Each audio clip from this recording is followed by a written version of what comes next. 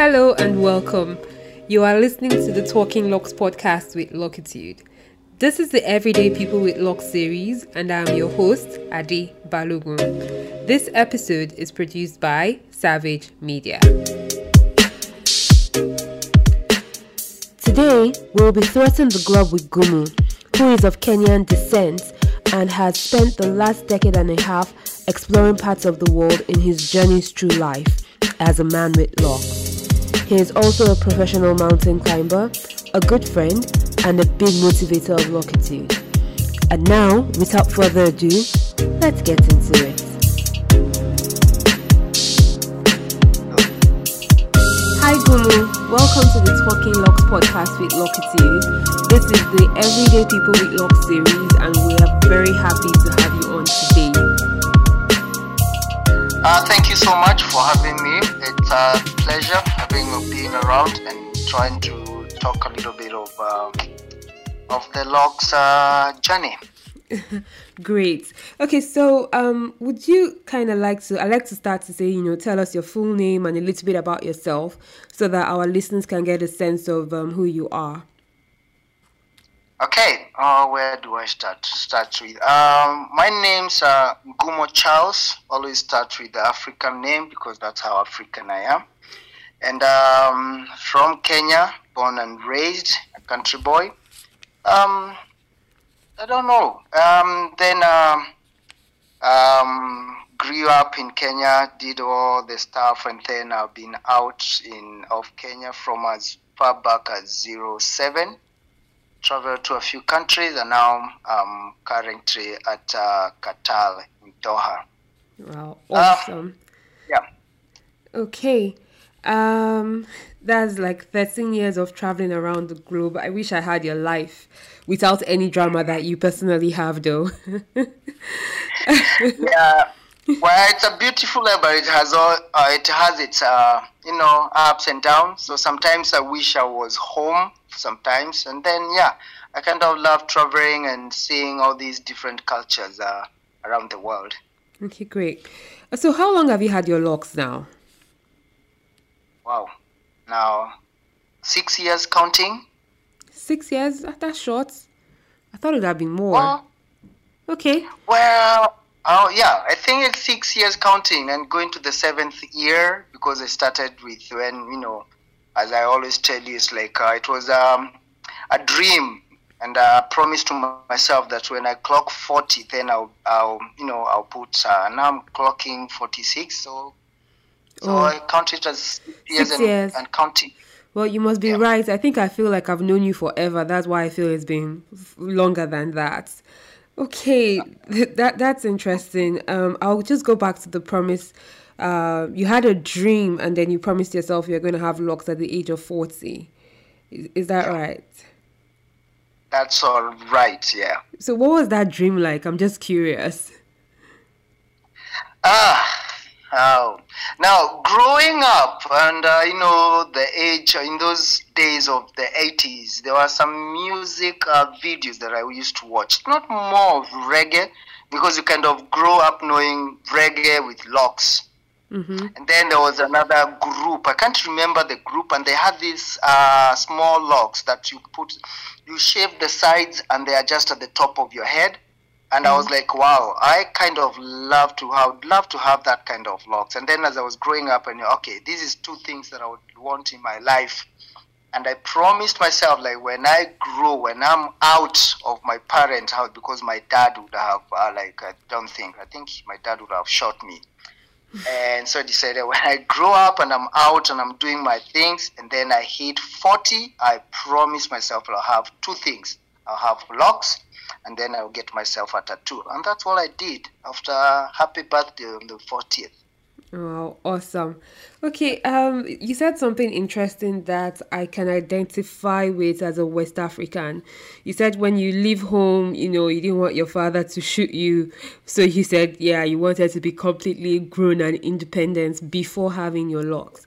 I think in West Africa, a lot of men and even women experience the same thing where you are looking for absolute independence. So my question is, are locks frowned at in East Africa? yeah, with the older generation, fortunately now it's like they are the in thing. But now when you go back, being the child of the 70s, growing up in the 80s, my parents and the family and the community at large were frowned about. The logs were not something to envy. If you had logs, you had two things. You were like a thief or a troublesome. You are a problem to the society. They didn't look at them like, wow, this is good. So it was the madmen and women who had logs and thieves that had logs. And I know kids that could not hear or obey to their parents. So having logs, and then you are into drugs. So, and if you're not a thief, then you are into drugs. And then so it was something to be envy. And people who had logs would be like, there was all this, you'd hear the community, you'd hear your parents, you'd hear people saying, I would not want my child to turn out like so and so. And so is not into drugs, but that was the conception of, and that the whole idea, you're into drugs, you are a thief, you're not somebody in the family. And because you didn't have, and when I mean family, is the family idea, is the idea of the African, like a family is the whole village and the community. So that's why it just came out when I said I was looking forward for that day when I will be free and independent. Then at least I can go back to my dad and know my dad will be like, okay, as much as I don't approve, then it's good. Now I'm old and wise. So yeah, it's something that that's the whole notion in those days in the 80s. Okay, that's some very interesting perspective you bring because in my own few years of travel, when you go east of Africa and to the south of Africa, you see more and more people having locks. So I actually automatically thought that it was something that there were no negative connotations about. So I think we have actually, or I personally have gained some insights. I know we're talking about travel, but I'm just going to use the opportunity of you being from another side of Africa to ask some other questions. Do you think that the negative perceptions of mostly the older generation stem from colonialism, or where do you think we stopped embracing our hair as Africans?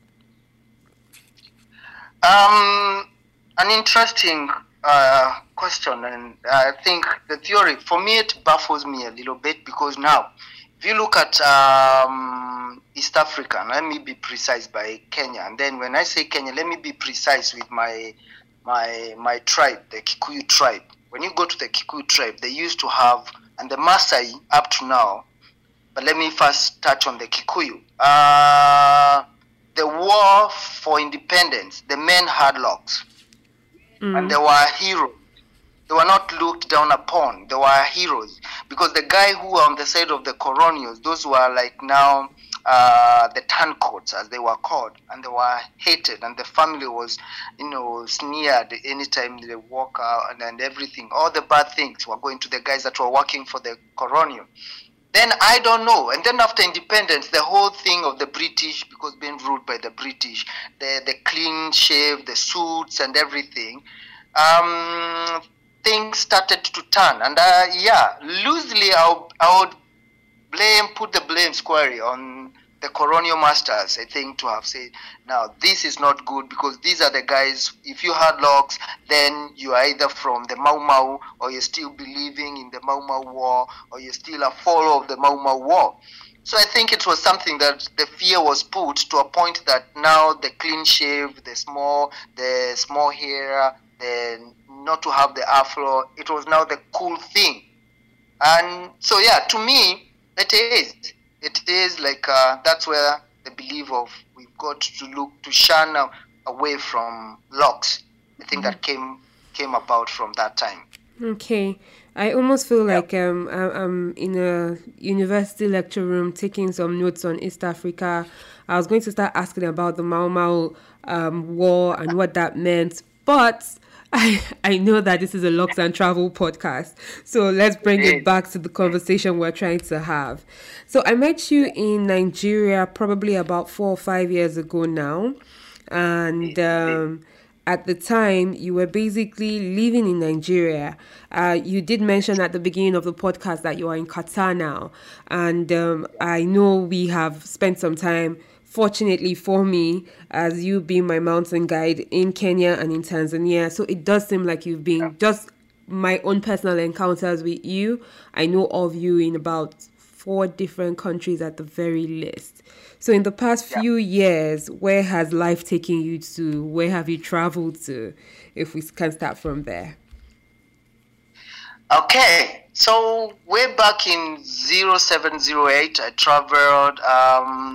When me and now my time, at that time, fiancé or girlfriend at that time, before we got married, Diana Gerard, and then we decided we are going to be in a neutral country, so we went to Kazakhstan. At the moment, I didn't know where Kazakhstan is, but it is a huge, beautiful country, full of mountains, full of history, full of good people. And it took me to Kazakhstan, and I was there for like 5 years, and a place that I still love, called Diari. And then from then, that's when I came to Nigeria. And surprisingly, when I was in Kazakhstan, in the church, ICU, International Christian Union, I had some friends from Kazakhstan, and that's the guys who gave me the Nigerian's name, Noachuku. Ikechuku. Remember, it is Ikechuku. Yes, Ikechuku. And I was telling them that I would love to go because of the Nigerians movie. I love the movies of the village, the pidgin speaking movies. I love them. And I used to tell them, like, I would like to go to your country and then go to the village and sip palm wine and then listen to these guys. Lo and behold, I didn't know that I'm going to be there for another almost 5 years. And I found myself now again in Nigeria, a place that I also call home. I met you and some other lovely people, and was there for another, almost 5 years.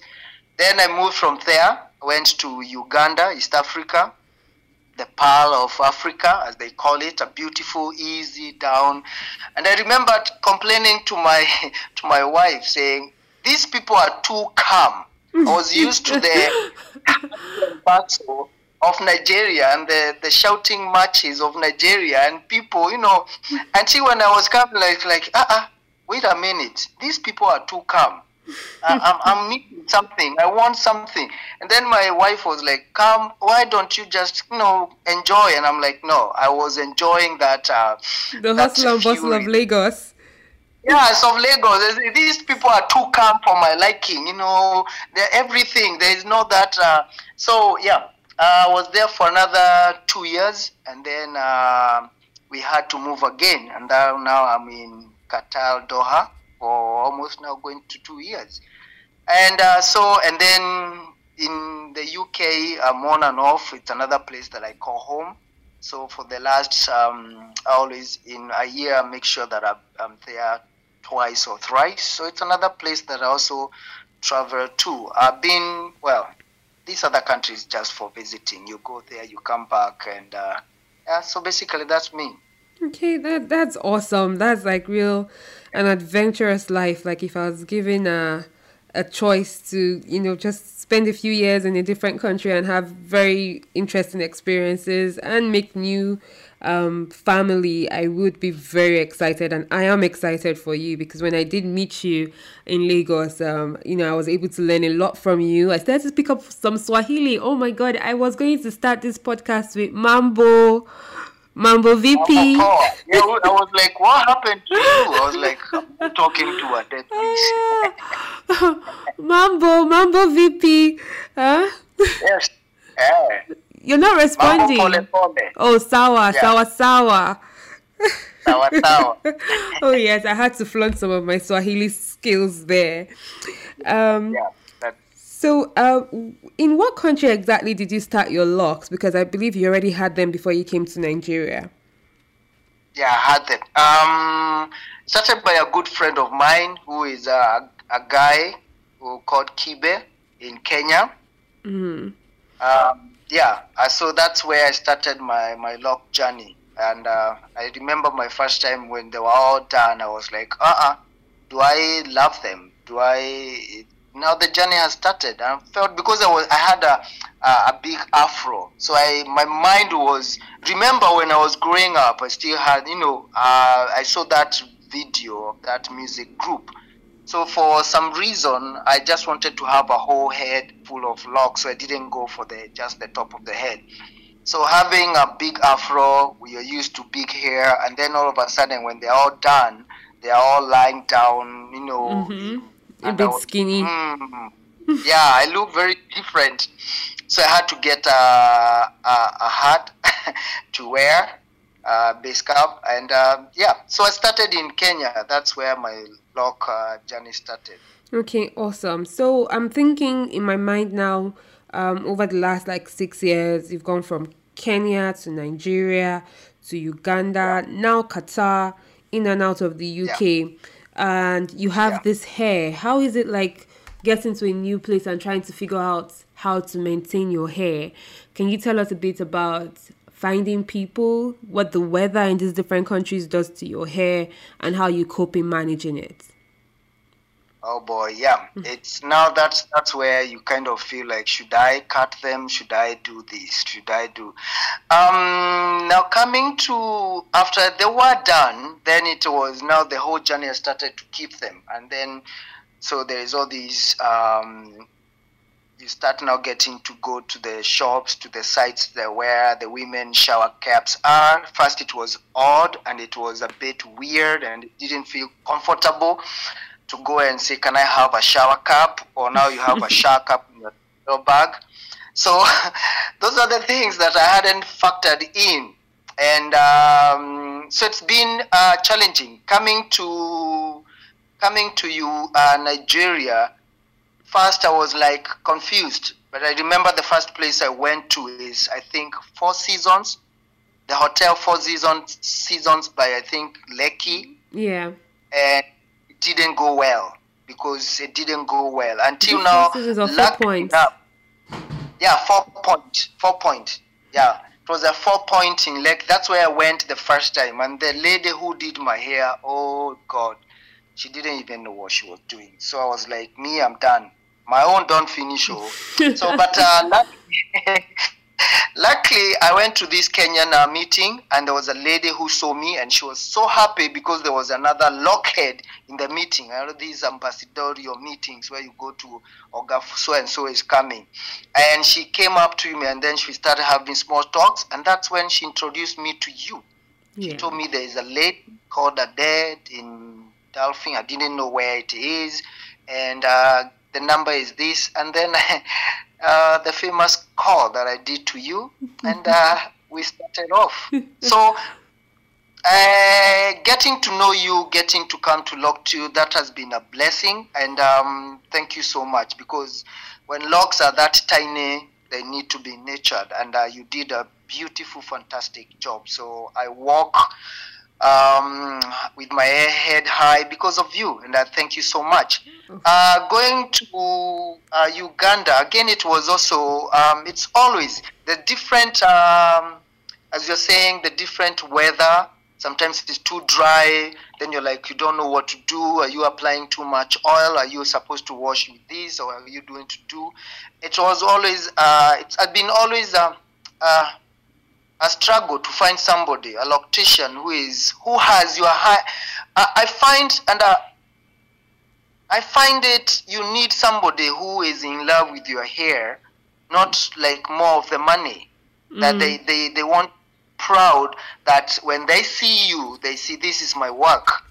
But I find most of the people you come in, it's the money, not the upkeep, not the welfare of your hair. And I feel it when I go to a new salon loctician, the way they're going to handle I think for me it makes my searching a bit harder, because I want somebody who I go in and feel comfortable, that they are proud that whatever they are doing to my hair, it's them. This is my work. And most of them, they are detached. I feel they are detached, and I can't go back to somebody like that.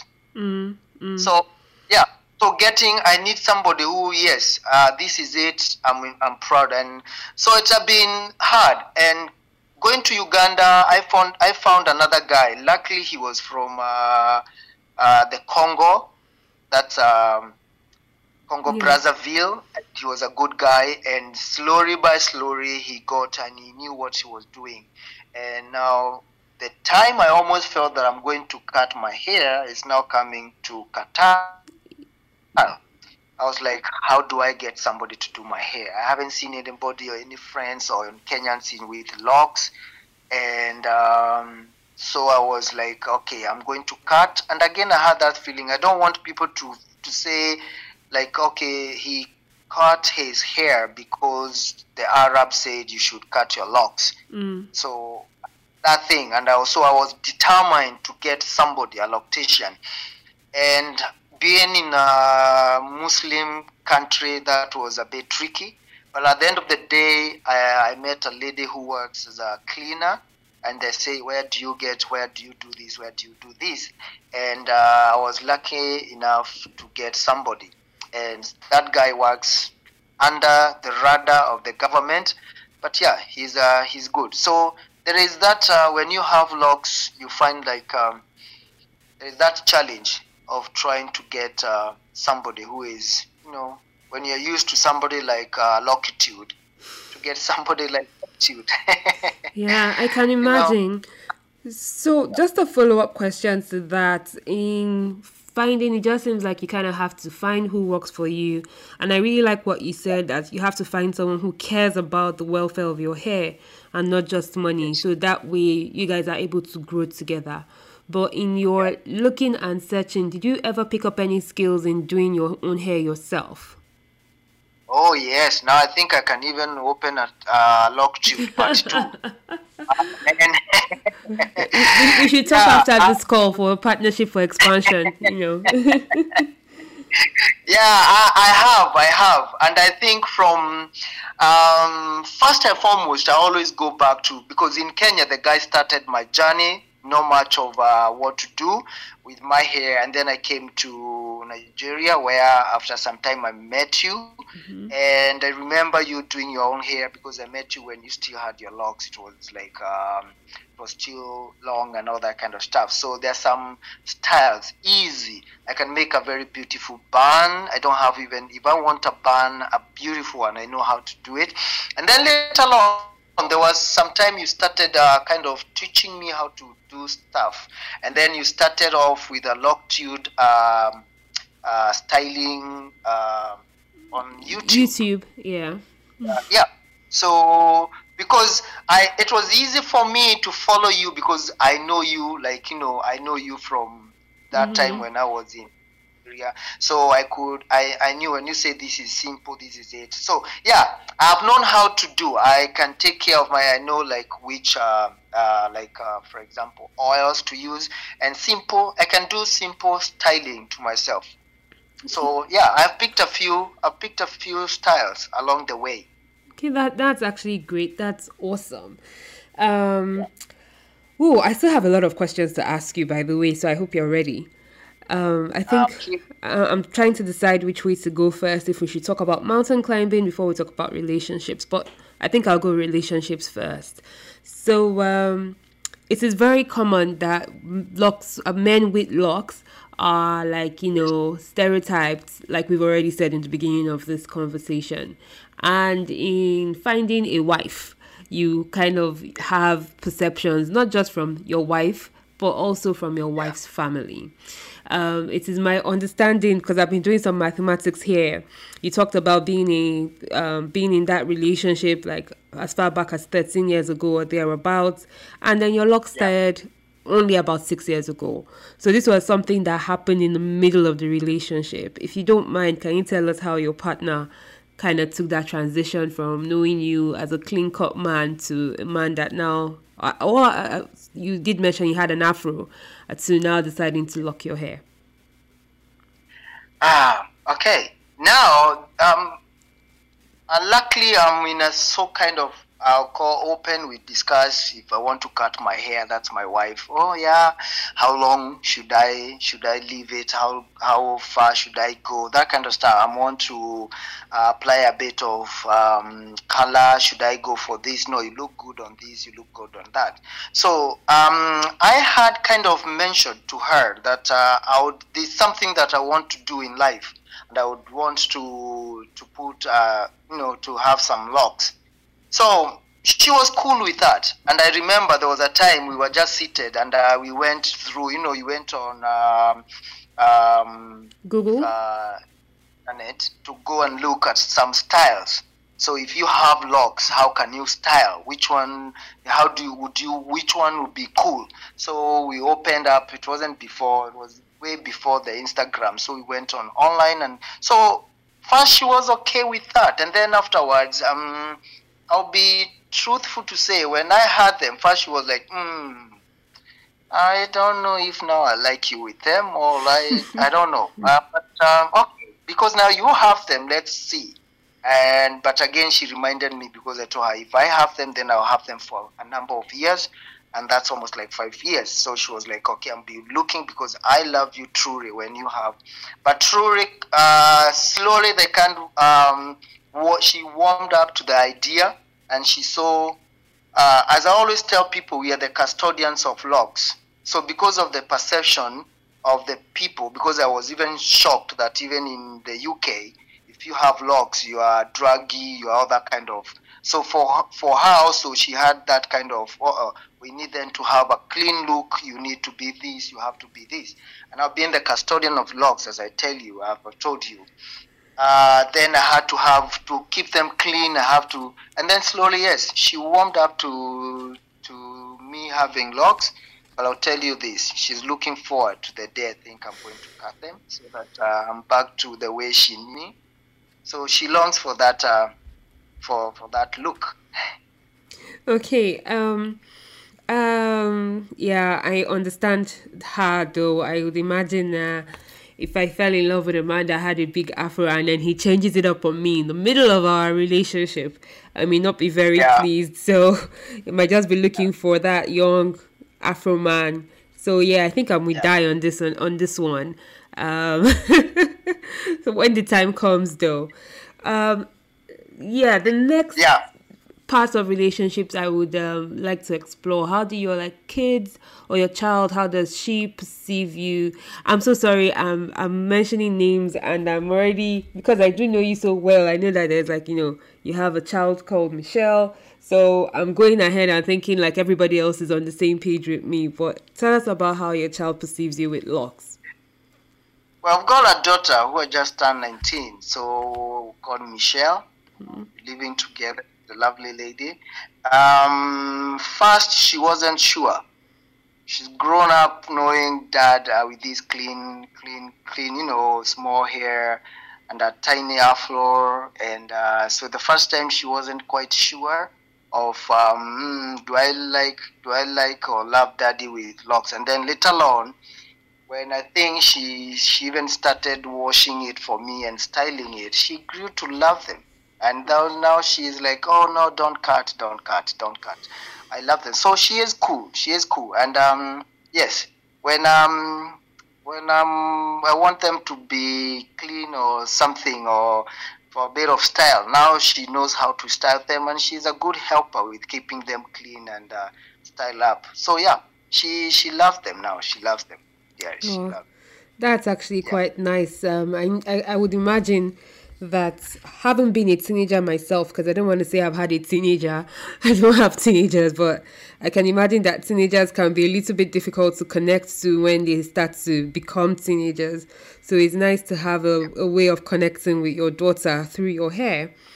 Oh, okay, all right. And then back home, when you decided this at 40 and going back to Kenya for holidays, I presume, how did family on that side perceive your hair?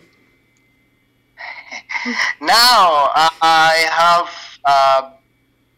being the youngest of the 4 brothers and very close to my nephews and my uncles, nephews and nieces.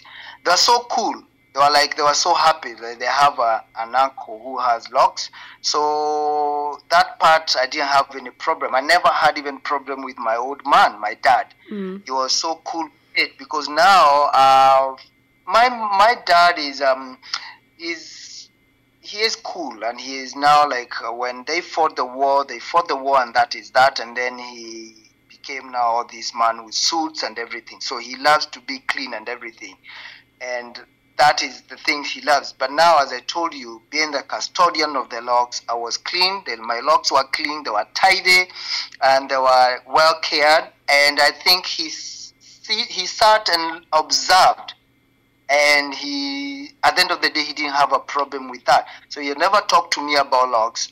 Now I'm even surprised when some of my family members want to put locks. He tells them, if you have to have locks, then they should be as tidy, as clean as your uncle. So yeah, he has and he has loved them. He has accepted them, and the whole family. My mom doesn't have a problem. My brothers and sisters, they don't even want me to cut them, and so yeah, I was received well in the family with my locks, and which was now, having grown up thinking, what are they going to think about my locks and all that, the fear. Yeah, I was surprised that even my dad embraced my locks. So right, that's awesome. That's great to hear. I love to hear positive affirmation from family and relationships. So it almost seems like our wife is the one that we have to beg for a few more years to allow us to carry it before we eventually cut it and give her back our afro. Surprisingly, surprises me once in a while to say, hey, you look good, and I know she knows. But she's also, hey, but remember, you promised me, these people, you promised me. Yeah. So there was a timeline, there was this from here to that end, and now I'm still like looking to continue up to my 50s or 50 with my locks. So it's, yeah, she's like, yeah, much as I love them, still I want you to, yeah. So yeah, I know where she stands. Yeah, I know. Yeah. Okay. Now I want to kind of talk about a very interesting part of your life that we have managed to keep silent-ish up till this point of the podcast. When I did meet you in Lagos about 4 or 5 years ago now, I really can't pinpoint the time. I just feel like I've known you forever. I did mention to you that I wanted to climb a mountain. And I was thinking, of course, if you want to climb a mountain, you first of all go to Kilimanjaro, because that's all you know. And somewhere along the line, I decided to climb Mount Kenya. And you were one of the people that encouraged me, because you are actually a professional mountain climber.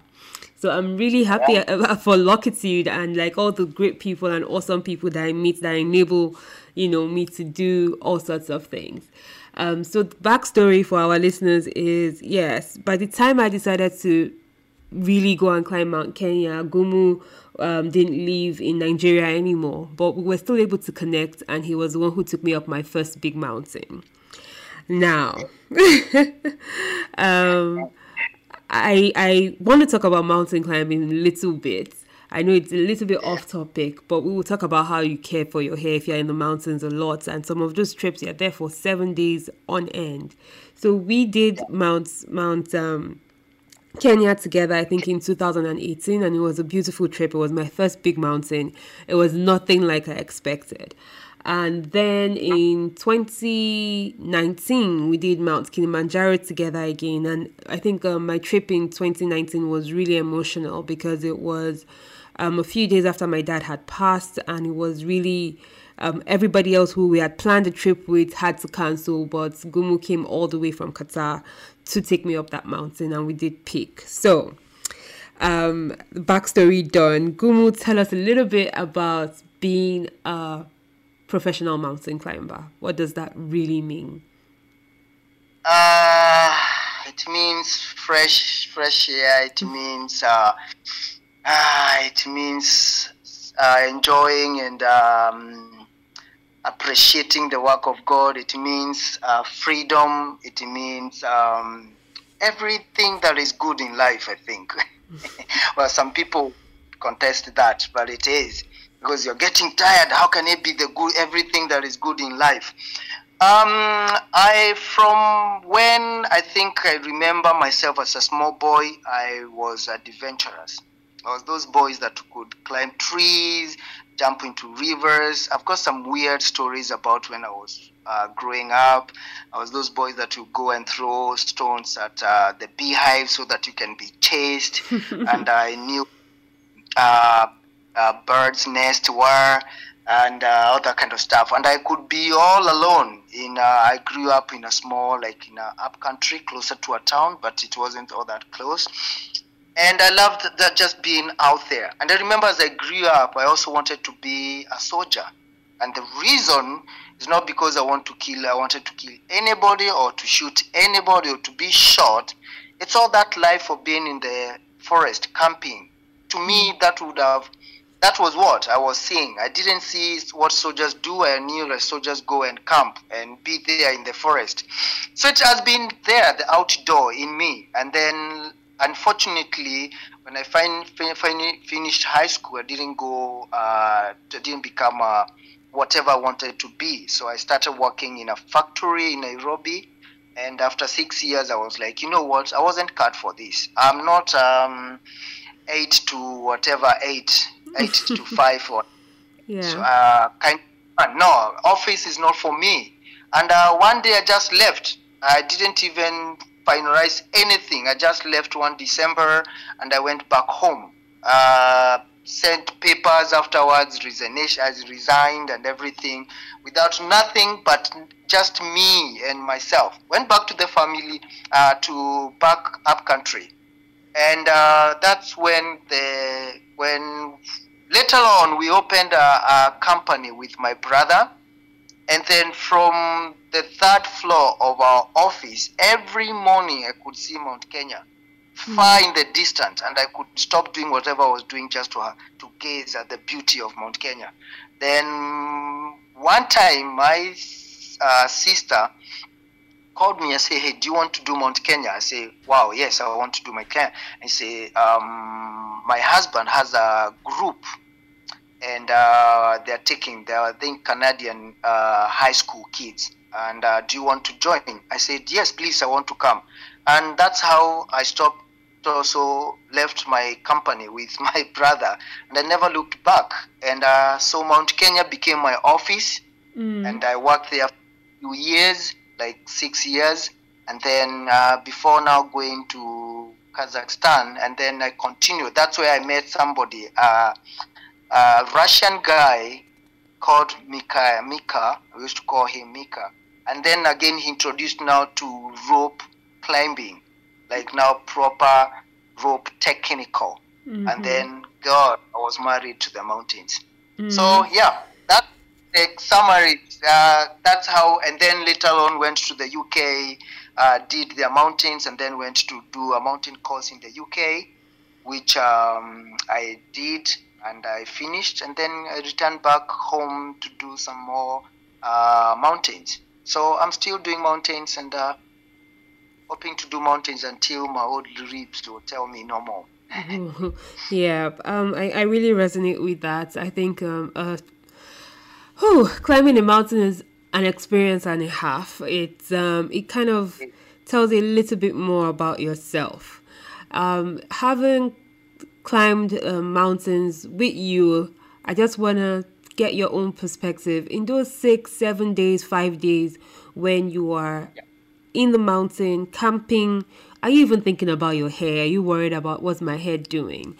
Especially considering the fact that a mount like, I think even 2 of them, mountains like Kilimanjaro and Kenya, they take you through almost 4 seasons in the matter of like 4 days. So you go from thick forest, humid atmosphere into like a shrub atmosphere, into a desert-like atmosphere, then into glaciers, all in the period of a very short time. Does it ever bother you what is happening to your hair in that period, or are you just focused on the goal? Well, there are 2 things. I think I get more worried about my hair before I start a big climb. As you're saying, an adventure, like we did Kili, that was almost 8 days. So of all these different terrains and weather patterns and everything. You go to Kenya, you do another 1 week. I've been to like Scotland, where I've done like a whole 14 days. Wow. And that's day one to the last. That whole trip takes 14 days. You get rained on, you get a bit of sunshine, and then all that kind of stuff. So I'm more worried of before I start the hikes. And that's why I always find, like, because it's all planned, I have to be ready. So I have my hair done before, and then in between, if it's done, then I'll, in my travel bag, in my rucksack, I'll have like a little bit of hair food to keep, to try maintain it. So yeah, I worry about it, but again, when I got to the mountain, you're too much into the mountain and everything. But at the end of the day, you to remember your hair in the morning when you're washing your face and taking care of yourself. Then I'll put a little bit of hair food, a lotion here, and then I'll cover it. When it's raining, I need to take care of it and cover it with a proper rainproof hat, so that at least I keep it, because, well, if it gets all wet, then it's trouble to try and keeping it drying it. So yeah, it's more of when before I start any big hike, I've got to have my hair done, and then if it's not done, then I've got to make sure that I have the necessary oils, at least either 2 or 3 different, that I'm going to be applying to keep it going. Because I always think at the back of mind, I'm a custodian of the locks. So I want even people out there to still look at my hair and say, wow, now I would like to have locks. Because we're up in the mountain in day 6 and they still look okay. Yeah, right. I love the word you keep using, the custodians of locks. I think we've had a very rich conversation so far. And I wish I had thought about this before the podcast, so I would know the exact way to phrase it, but I'm going to try.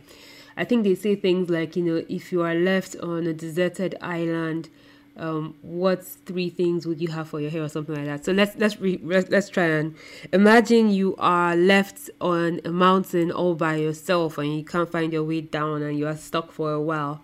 What 3 things would you have for your hair? Oh boy, 3 things. 3 things now. Very interesting. Well, oils first. So I'll have either any. Well, it's not easy to find Vaseline hair tonic, man. Those ones for the days. So I have oils, and I think to keep it moisturized, you can use either you have some water, and then I'd like to have a hairband. Okay, all right. So I've got, yeah, because I would like to change the hairstyle. I'll go crazy. Well, you can always tie another with 3 pieces, strands of your hair, of your locks. But yeah, I never come to think about it. So I think it will be all different types. I'll have oils, and I'll have water, you said. Yeah, I will get water, and then I'll have shampoo to clean it, at least so that you get the grit out of it. So because you cannot keep on applying oils when it's dirty. Yeah, I get you though. I feel you did very well with that question. I'm not sure what my response would have been if I got asked that. So if anybody's asking me such a question in the future, just know I'll be imitating you. I think oils, water, and a hairband sounds like the 3 things that you kind of really want if you're stuck for a while on the mountains. Right, so this has been awesome so far. Just a couple more questions and then we'll take it from there. But first of all, or we'll wrap up from there. But first of all, let's kind of go through some of the things that you've said that kind of struck me. First of all, your locks were kind of a promise to yourself, something that you always wanted to do, and you sought your independence. You sought that when you were completely independent of your society and environment, you decided Yeah. to do it. You keep on mentioning custodians, saying that we are the custodians of our hair. I feel it's a little bit unfortunate that we kind of have to be custodians of something that is growing out of our bodies and so natural to us. But I do get it that if we want the perceptions and the negative stereotypes to change, then we have to be the custodians of our hair to say, hey, look, you can be anything you want to be with your hair. We have also learned from you that you need to find a loctician who is focused on the welfare of your hair. So that way it's not just about money and you are getting the right treatment for your hair. We've also seen you navigate several countries over time with your hair and gaining Nigerian names, trying to learn Pidgin English in the process. I think so far so good. It's been exciting. One word that actually strikes out, which most of our other podcast guests mention in reference to their hair, is freedom. But I did like that you mentioned it in reference to the mountains, because yes, when you're out there, it's almost like a pilgrimage. You go out, you're walking for miles and climbing, and your body feels like you're going to die, but the accomplishments and the freedom, the fresh air, and just imagining how beautiful this planet is and seeing it for yourself firsthand in an untouched state is just amazing. So that's been awesome so far. So I guess my last question for you today is, if there's anyone out there who is potentially planning to travel around the world and has locked hair or is planning to lock their hair, what advice would you have for them? Just travel. Just travel. If you, we are supposed to wear our hair the way we want. So there's somebody who is a bald head, that's how they want to be. There's somebody who want to be locked, that's a part of what you've got to be. And lock your hair and travel. Just let it be you. Be how you can wear a suit. There's somebody who wants to wear a tie suit, baggy suit, color. There's somebody who wants a wig. There's someone wants braids for the ladies. There's some other ladies that want to be this guy. These days, some ladies they get their hair shaved, and it's just your personality. So just get locked and travel. Keep it neat. Keep it tidy. So that people, when they look at you, they don't just, they just look at it being disgusted because it's not true. That's why I'm saying we are custodian. We have to keep it. We have to fight. So let me just answer it back. Like, just lock your hair and travel. Mm-hmm. That's the only thing I can say. People have looked at me in a funny way, but at the end of the day, they are like, oh, okay, I think I like his hair more than the one I saw with the other guy. So that's the difference. So keep it tidy and have your hair. Don't be who you are and travel the world. Mm-hmm. I lied. I said that was my last question, but I like what you said now, and I realized that we really didn't touch on that. So when we think about locks, we think about locks in the context of places that are black dominated. So like our continent, Mother Africa is full of black people, and we have our stereotypes about our hair. When you go to the UK and the US, you do have significant amounts of black people around, even though yes, we're the minority. But in an Arab nation, I can imagine that blacks are even more of a minority. What is it really like being a black man with locked hair in Qatar in 2021? So I'll answer that with a small story.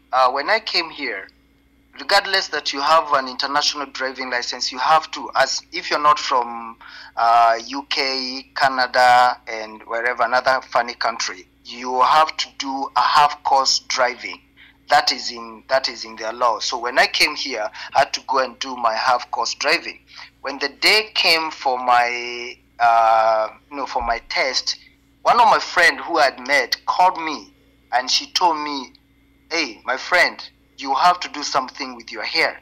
I'm like, what do you mean I have to do something with my hair? And then she was like, you have to wear either a beanie hat or you have to cover it with something. Because these guys, they might even look at you and fail you.